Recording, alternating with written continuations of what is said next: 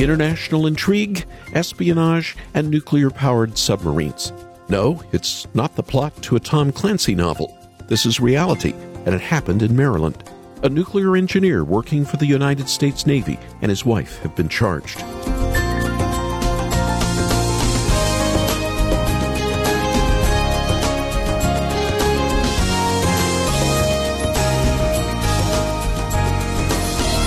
Jonathan Toby was a member of the Navy and Navy Reserve, and for over a year he worked with the Chief of Naval Operations.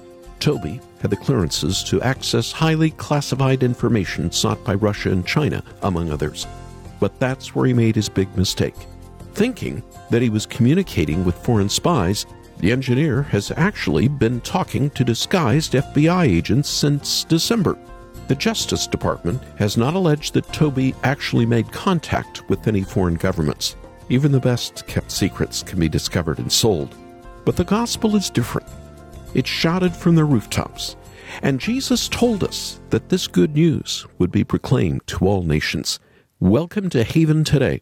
I'm Charles Morris, sharing the great story that's all about Jesus, and we're in a series called The Call of Christ. Are you the one who is to come? Or should we expect someone else? John the Baptist's famous question for Jesus. He was pretty sure his cousin was the Messiah, but when he landed in jail, he began to have his doubts. So how could John know that Jesus really was the Messiah? In a moment, we're going to look at the Lord's great response. It's simple yet profound, and many missed it.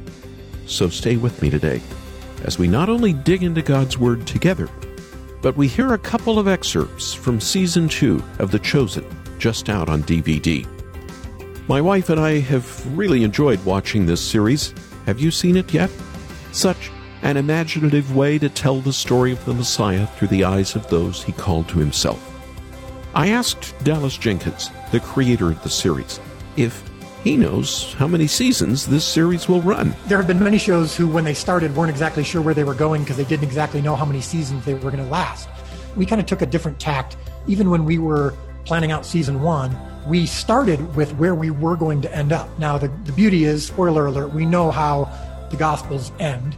And so we started with that and then worked our way backwards. We want to make sure that seasons 6 and 7, which should cover the crucifixion and the aftermath of the resurrection, we want to make sure that those are as impactful as possible. So we actually knew going into it, we start with the final season, the final episode actually, and we know exactly how that's going to end. And then we work our way backwards all the way to season 1 so that each season sets up the next season and makes it that much more impactful. That's Dallas Jenkins, the creator of The Chosen. We're going to hear more from this special series a little later in the program, but first, I want to give you an opportunity to get the brand new, just out, Season 2 on DVD for your gift to support Haven Today. I know as you watch this epic yet faithful to the Scriptures series, you'll be pleasantly surprised as you better understand the times and the places where Jesus walked. Even more, you'll be pleased to re-meet people like Peter, Mary Magdalene, and John the Baptist, and know them in a brand new way. Call us after the program, and our number to call is 800-654-2836, 800-65-HAVEN. Or better yet, go to our website, watch some of the excerpts from the show that we have there, and then make your gift and ask for the DVD collection. Our website is haventoday.org, haventoday.org. And while you're on our website, check out the full video interview I shot with Dallas on one of the sets from this series, from the TV show. And now, let's start the program with the Norton Hall Band. I stand amazed in the presence of Jesus the Nazarene, and wonder how he could love me, a sinner condemned unclean. How marvelous, how wonderful, and my song shall ever be. How marvelous, how wonderful is my Savior.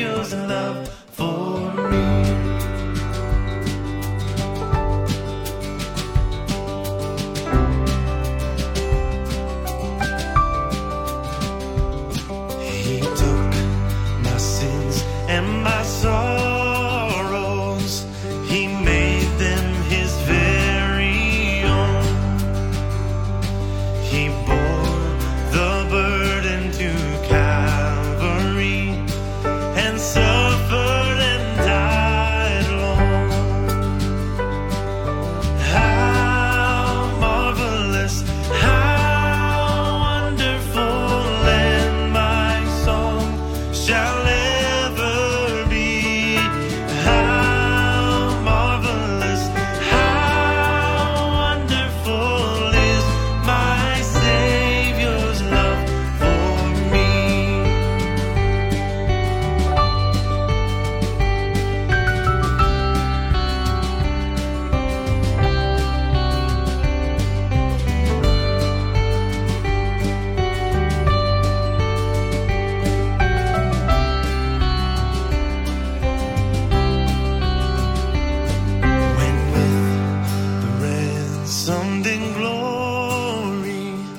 His face I at last shall see.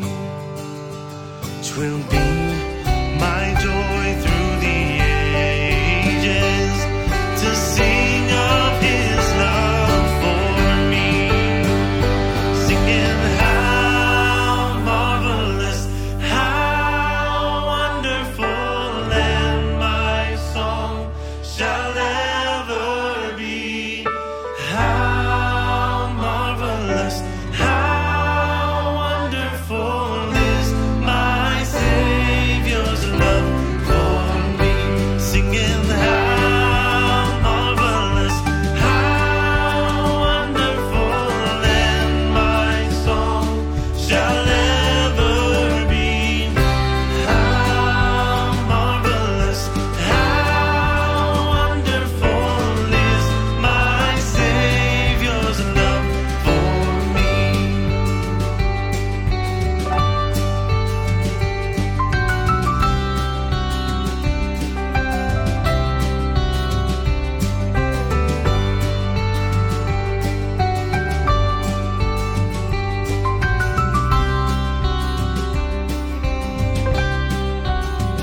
Singing how marvelous, how wonderful, and my song shall ever be. How marvelous, how wonderful is my Savior's love for me. I stand amazed by the Norton Hall Band here on this Haven Today. I'm Charles Morris. Thank you for joining me, taking time out of your busy life to meet up together. Who is the Messiah? You and I have the New Testament to help us. We can read about the life, death, and resurrection of Jesus.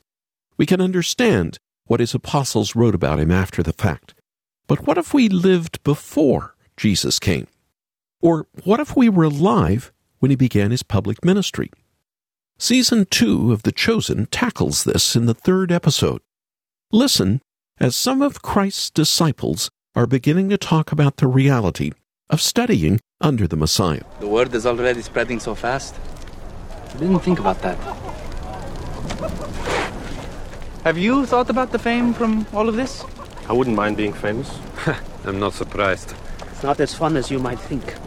I cannot remember a time I did not think about the Messiah at least once a week. My whole life I prayed and prayed that he would come during this time, and I just hoped that I would at least get to see him. But to be close to him like this, and nobody like me, what's not fun about that? Step back with me and imagine that we are Jews living in the 1st century. We are poor by modern standards. We're dirt poor. We have food, but not a lot of food. We have a roof over our heads, and not much else. But life isn't too bad either. We work hard for a living, we have a loving family, and we get to go to synagogue on Saturdays. But then one day, a carpenter turned rabbi meets us, and there's just something different about him. He speaks in a way that no one has ever spoken before, and his words, they have power. But then we see something no one ever expects. He performs a miracle. Maybe we see the water turned into wine at a wedding in Cana, or a person is healed of a lifelong ailment. What do we think? How do we process this? I don't know about you, but I'd at least be a little bit scared. And I would have to process it by talking about it with others. And that's what the disciples did. If someone had told you growing up that you would be a student of the Messiah, you, You will be close to him and you will help him in his mission. What would you have thought? I would have said, sorry, I'm a girl. Ask my brother. Fair enough. But really, Thomas, what would you have thought? I would have thought I don't have military training. That's still a problem, actually. Exactly. When I was a child, I used to think how amazing it would be to see Messiah kill all the Romans on my street, and I wanted to help him. I trained every day with a wooden sword. Yes, and I have this scar that proves he was pretty good. I used to imagine that the Romans would break into our home, and I would be hiding under the bed with a knife. And just when they came to get me, Messiah would rescue me at the last moment. I didn't think we'd be spending our time healing. Well, watching him heal.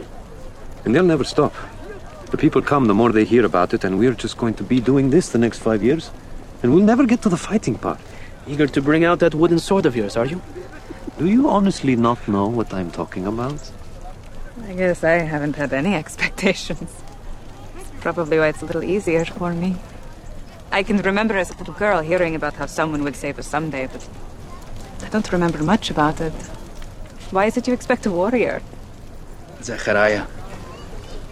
For I will gather all the nations against Jerusalem to battle, and the city will be captured. Then the Lord will go forth and fight against those nations, as when he fights on a day of battle. On that day, his feet will stand on the Mount of Olives, which is in front of Jerusalem on the east. Yes. The Mount of Olives will be split in two from east to west, and half of it will move in all this craziness, but we don't even know when this is going to be. If it's even in this lifetime. Here's what I also do not understand. Isn't the Messiah supposed to come at a time when all is holy? That's at least what you've been telling me. What is that from? Even a prophetic poem from the rabbis not so long ago. And there shall be no unrighteousness in them on his day. For they shall all be holy, and their king shall be the Lord Messiah. Yes, that's why the Pharisees do not think he is the one. Maybe you have to help clean up the Red Quarter first. I don't think he's waiting for us to be holy. I think he's here because we can't be holy without him. From the newest series of The Chosen, Season 2.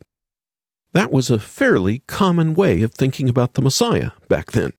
The word Mashiach, in fact, comes from the Hebrew word for anointed. In the Old Testament, a person would often have oil poured on their head as a way to show that they were chosen, that they were set apart for a specific purpose.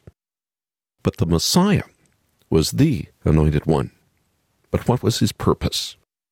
Well, a common idea when Jesus came on the scene was that the Messiah would be some kind of military or political leader.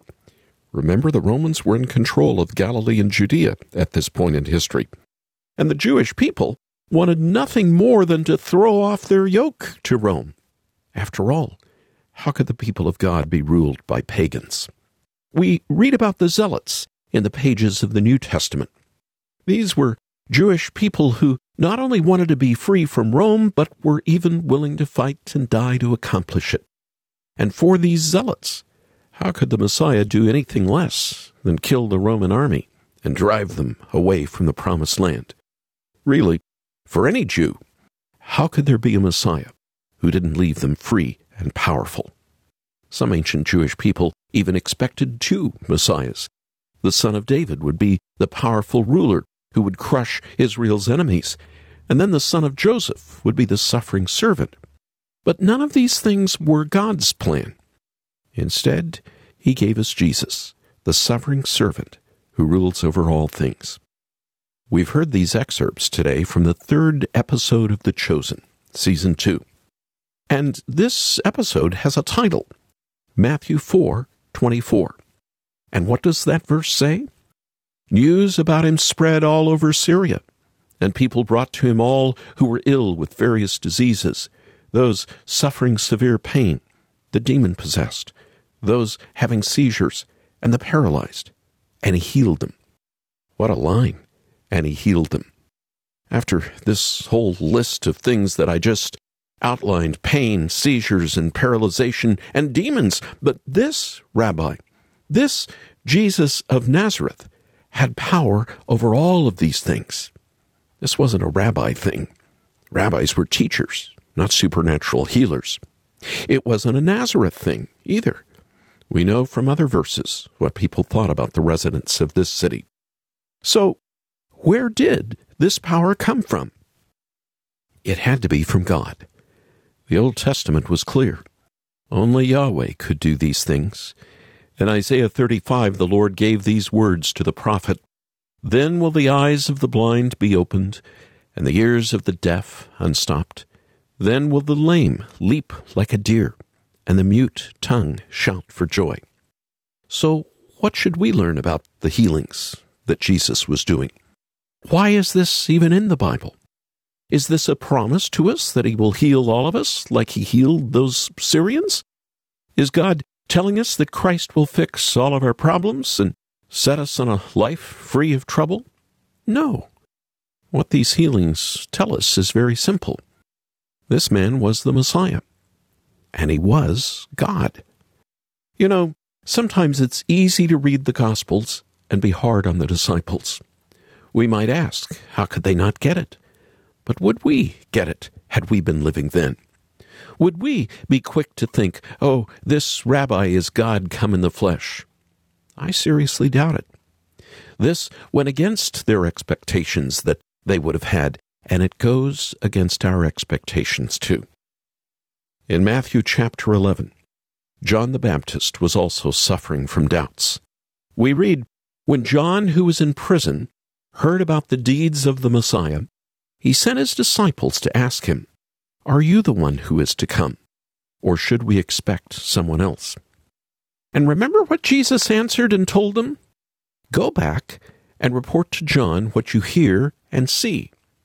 The blind receive sight, the lame walk, those who have leprosy are cleansed, the deaf hear, the dead are raised, and the good news is proclaimed to the poor.'" So Jesus answered John by telling him about the miracles he had performed and the people he had healed. How could John not know that this was the Messiah? By looking at what he was doing. And ultimately, what he did was die on a cross for his people and rise again. This was not a Messiah who killed Romans. Instead, he was a Messiah who healed, delivered, even saved. And this was the Messiah who made even a Roman centurion say, "Surely he was the Son of God." This anointed one is the Messiah that the Jews needed. And he is the one we need too. Jesus, calling us to himself. And we can know that the one who calls us to repent and believe in him is truly God. Man of sorrows, what a name for the Son of God who came, ruined sinners to reclaim. Hallelujah. What a Savior. Hallelujah. What a Savior.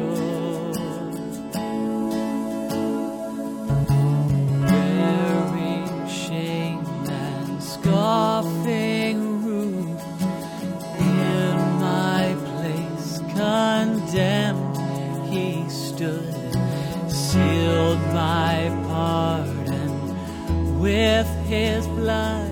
Hallelujah.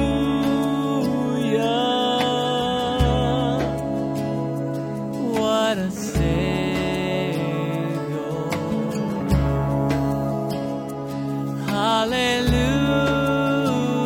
Hallelujah.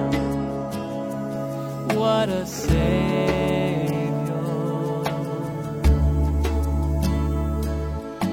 Guilty, vile, and helpless we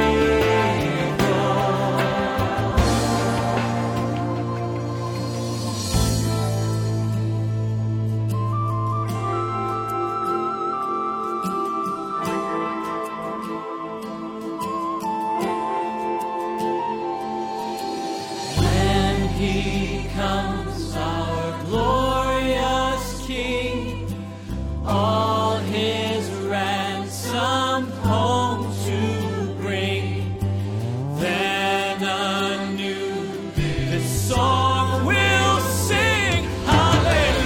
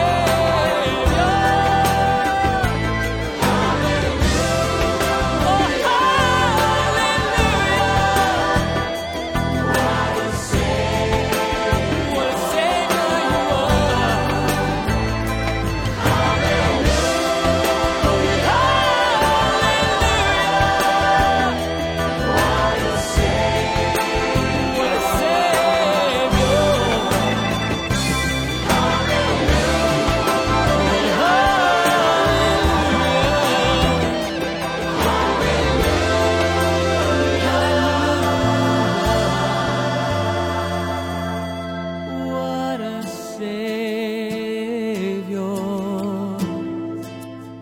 Hallelujah. What a Savior. Sovereign grace here on Haven Today, and a program called The Call of Christ.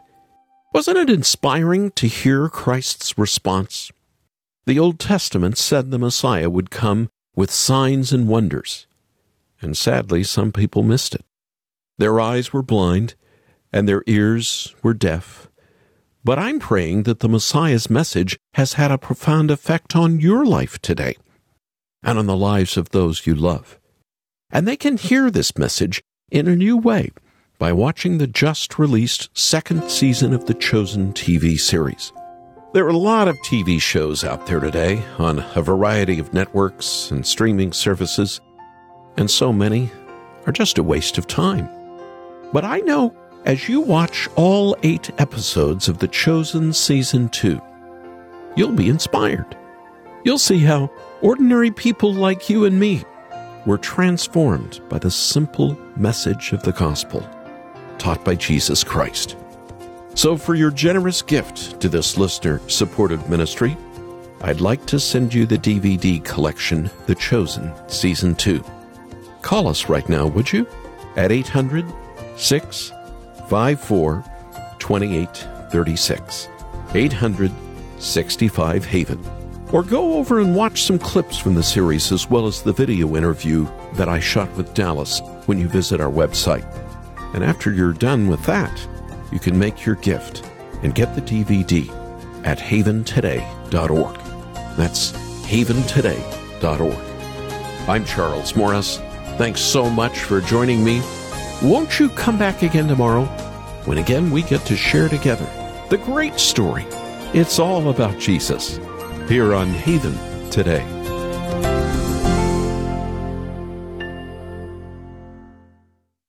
Here for your encouragement and your walk with Jesus, I'm Charles Morris with Haven Ministries, inviting you to anchor your day in God's Word. A thriving family, a stable, well-paying job, 2 cars and a house. Some people call this living the American dream. The only problem is finding contentment on that path is always elusive. And that's because God never intended us to find ultimate fulfillment in anything but Him. You know, the Apostle Paul once wrote, "This same God who takes care of me will supply all your needs from His glorious riches, which have been given to us in Christ Jesus." And when he wrote those words, Paul wasn't thriving by worldly standards, not at all. He was a prisoner in chains. But if he could give thanks to God there and then, what's stopping you and me today? Try out the printed edition of Anchor Devotional today. Visit getanchor.com.